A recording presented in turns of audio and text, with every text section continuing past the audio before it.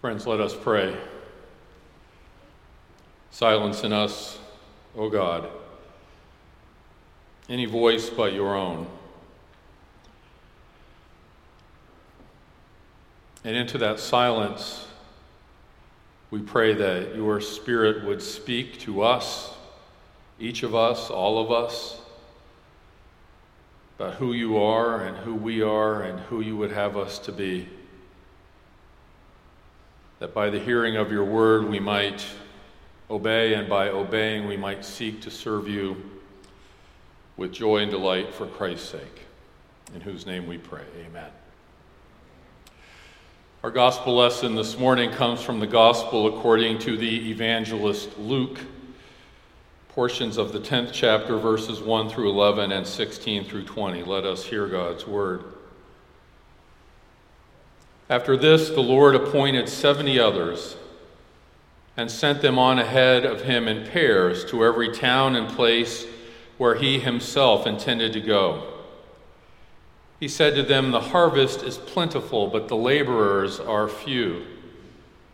Therefore ask the Lord of the harvest to send out laborers into his harvest. Go on your way. See, I am sending you out like lambs into the midst of wolves. Carry no purse, no bag, no sandals, and greet no one on the road. Whatever house you enter, first say peace to this house. And if anyone is there who shares in peace, your peace will rest on that person, but if not, it will return to you. Remain in the same house, eating and drinking whatever they provide, for the laborer deserves to be paid. Do not move about from house to house. Whenever you enter a town and its people welcome you, eat what is set before you. Cure the sick who are there and say to them, 'The kingdom of God has come near to you.' But whenever you enter a town and they do not welcome you, go out into its streets and say, 'Even the dust of your town that clings to our feet, we wipe off in protest against you.' Yet know this, the kingdom of God has come near. I tell you, on that day it will be more tolerable for Sodom than for that town. Whoever listens to you listens to me, and whoever rejects you rejects me, and whoever rejects me rejects the one who sent me." The 70 returned with joy, saying, "Lord, in your name even the demons submit to us." He said to them, "I watched Satan fall from heaven like a flash of lightning. See, I have given you authority to tread on snakes and scorpions and over all the power of the enemy, and nothing will hurt you. Nevertheless, do not rejoice at this, that the spirits submit to you, but rejoice that your names are written in heaven." This is the word of the Lord. Thanks be to God. Every so often, you want to end "This is the word of the Lord" with a question mark rather than a period, but nonetheless, here we are. So what is going on? Jesus sends 70 followers out. They are kind of the advanced scouts for his itinerant tour of the small towns in the northern Galilee region. He knows that there are people in these little villages and towns hungry for the good news he has to offer. There is the harvest that's plentiful, Jesus says, but few laborers. So these 70 go out, 2 by 2, to see what's going on and to report back to Jesus and his leadership team. He knows that despite the plenteous nature of the harvest, that the work will be difficult. Another metaphor he uses in this exchange is sending lambs out into the midst of wolves. He knows that in some places, in some homes, in some communities, his followers will be unwelcome, and not only unwelcome, they will be received with hostility. So he instructs them to travel lightly. Don't take too much. Don't spend too much time if you're not welcome. Move quickly on to the next place. But if you're welcome, receive that hospitality. So they do all this. Imagine us going out 2 by 2 from this space today out into the community, up and down East Avenue, knocking on doors, into restaurants, stores, what our experience might be. Is that your image of evangelism? Maybe that's why you don't like the concept of evangelism. Maybe it's why we Presbyterians even have difficulty saying the word evangelism. Does it make us feel uncomfortable? Is it distasteful? Even offensive to us? Is it against our type, God's frozen people, our temperament, our personality, that we would leave this place to do what Jesus tells his earlier followers to do? If we aren't to talk about politics, sex, or religion in polite company, how on earth could we go out into this town or the next town, knocking door to door? Who are we to impose our faith on anybody else? Is that your image? Or is this your image? I've just started cleaning out my office upstairs. It is a frightening proposition. Yesterday afternoon, I discovered a whole stack of printed materials on a shelf called Capital Campaign. Do you remember that?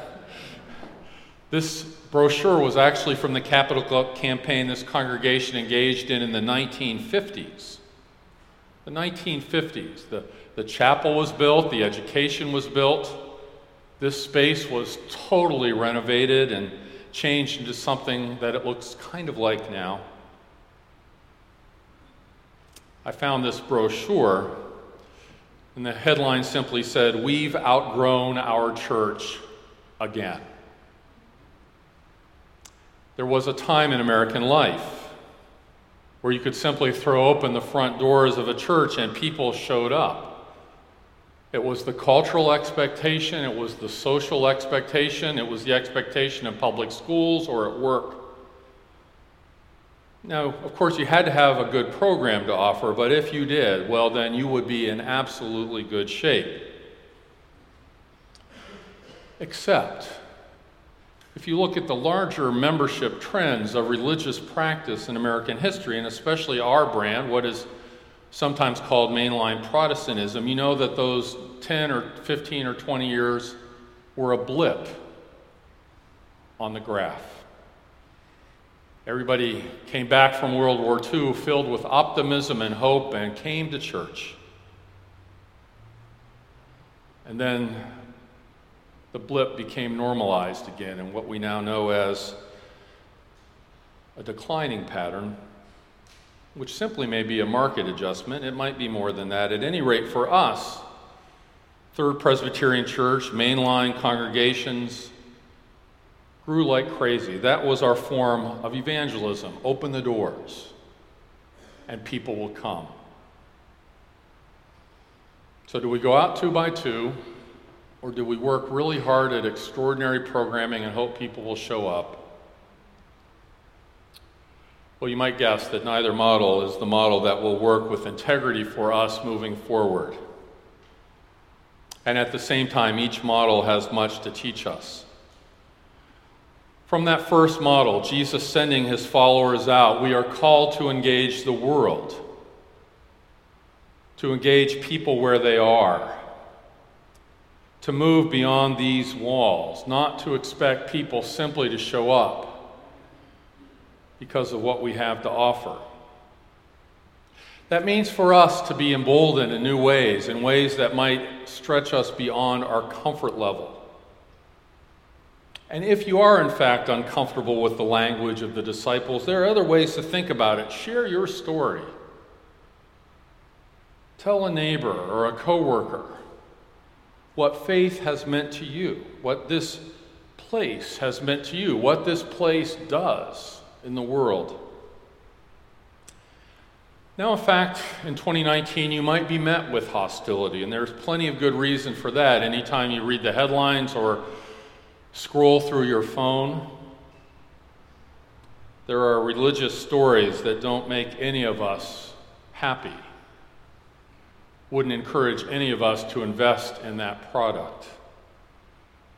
Whether about money or sex or abuses of power and authority. Is this a proposition we are grateful to invite people into? Or you might be met with indifference. And there's good reason for that as well, I think. What difference can this life that means so much to us make to somebody who doesn't know about it, who hasn't experienced this faith? That's our opportunity to tell a compelling story. How God has changed your life, how faith can make a difference in the life of the world.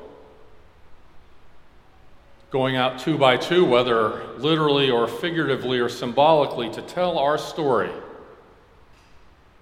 Perhaps not in the language of the Gospels to scare Satan out of the people who are receiving you, but to share with them some vision of good news. And in fact, studies show that most people come to church by word of mouth. That's you. But there's also this other model, this post-World War II model, because we do in fact have to have something to offer people when they show up, which actually begins before they show up. Every time we have an exploring membership lunch, we learn that most people who come here for the first time have spent more than a little time on our website, our Facebook page, so they know us before they even walk in the door. And when they show up, they're greeted by ushers and greeters. I would encourage all of us to think of ourselves as ushers and greeters, to make that visitor experience as rich as it can be, to feel welcomed, although not too welcomed. We're not making a sale. And then we offer worship that is engaging, which I think will continue to be less about style than what is authentic to this place and its personality, that has integrity. And then we hope that people find a place that asks questions of faith, not a place that delivers answers with certitude. A place where people can find meaning and seek meaning and discover fellow travelers who are on a journey together. A place that makes a difference in the world. I remember now, almost 20 years ago, when I was beginning to discern what was next in my own vocational journey, that it had to be a place that took mission seriously. And you do. And that makes a difference in the world, but I think it makes a difference for all of us gathered here. So when we envision people coming to check us out, to connect with us as a community, remember that they are looking to make meaning in their own lives and to make a difference in the world. Now, what we know, because we read study after study after study, is that things are simply going to look differently than they do now, than they have looked. But we also know, because there are visitors who connect with us every Sunday morning, guests who check us out for the first time, that there are people interested in the conversation we're having and the adventure we're embarking on. We know they're interested in the permeability of these walls between inside and outside, where the definition of mission and evangelism are the same, sharing good news in the world, where outreach and inreach both seek to engage and build community. Now, it's not mine to prescribe much as I'm headed out the door. But I do think it's true here and for many places like this one in other communities, that our calling is to take the church beyond the confines of this beautiful place to where people are, to meet them where they are, to meet them as they are, and to be bold, to be bolder than we are often comfortable in being, to invite, to engage with authenticity, yes, but also perhaps to stretch ourselves just a little bit. And inside this place, to be ready when they show up. It could be a simple thing like wearing a name tag, or a profound thing like re-envisioning how we share the faith in gatherings, in our programming, in our communicating. Growth might happen numerically, but growth might not happen numerically. You can't see this as an attempt to attract a larger market share. But I can promise you that growth will happen spiritually for you and for anyone you encounter. In August, I will mark the 30th year of my ordination to Presbyterian ministry, and my first call was to a little congregation on the north side of Chicago, a 75-member church called St. James Presbyterian Church. For the 5 years of my ministry there, I received a presbytery grant that allowed me to go from part-time to full-time. And the grant was written in such a way that it didn't talk about membership growth, but it talked about supporting the things that might lead to growth. And if we did those things, the money would continue. And we did those things. And the money continued, and growth in that little congregation was modest, but congregational life was strengthened. Our capacity to witness in the neighborhood was deepened.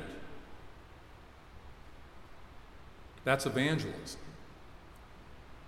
Now, the church eventually closed, but that story, those 5 years, that chapter, is worth remembering. And that's all that Jesus asks us to do, to stand in faithfulness on our watch and to stretch ourselves to tell the story, because it's a story worth telling, and because the harvest is plentiful and the needs are great in our world, and our calling is to labor in those fields. Each of us, evangelists, each of us, stewards of this story, each of us, stewards of this good news. Amen.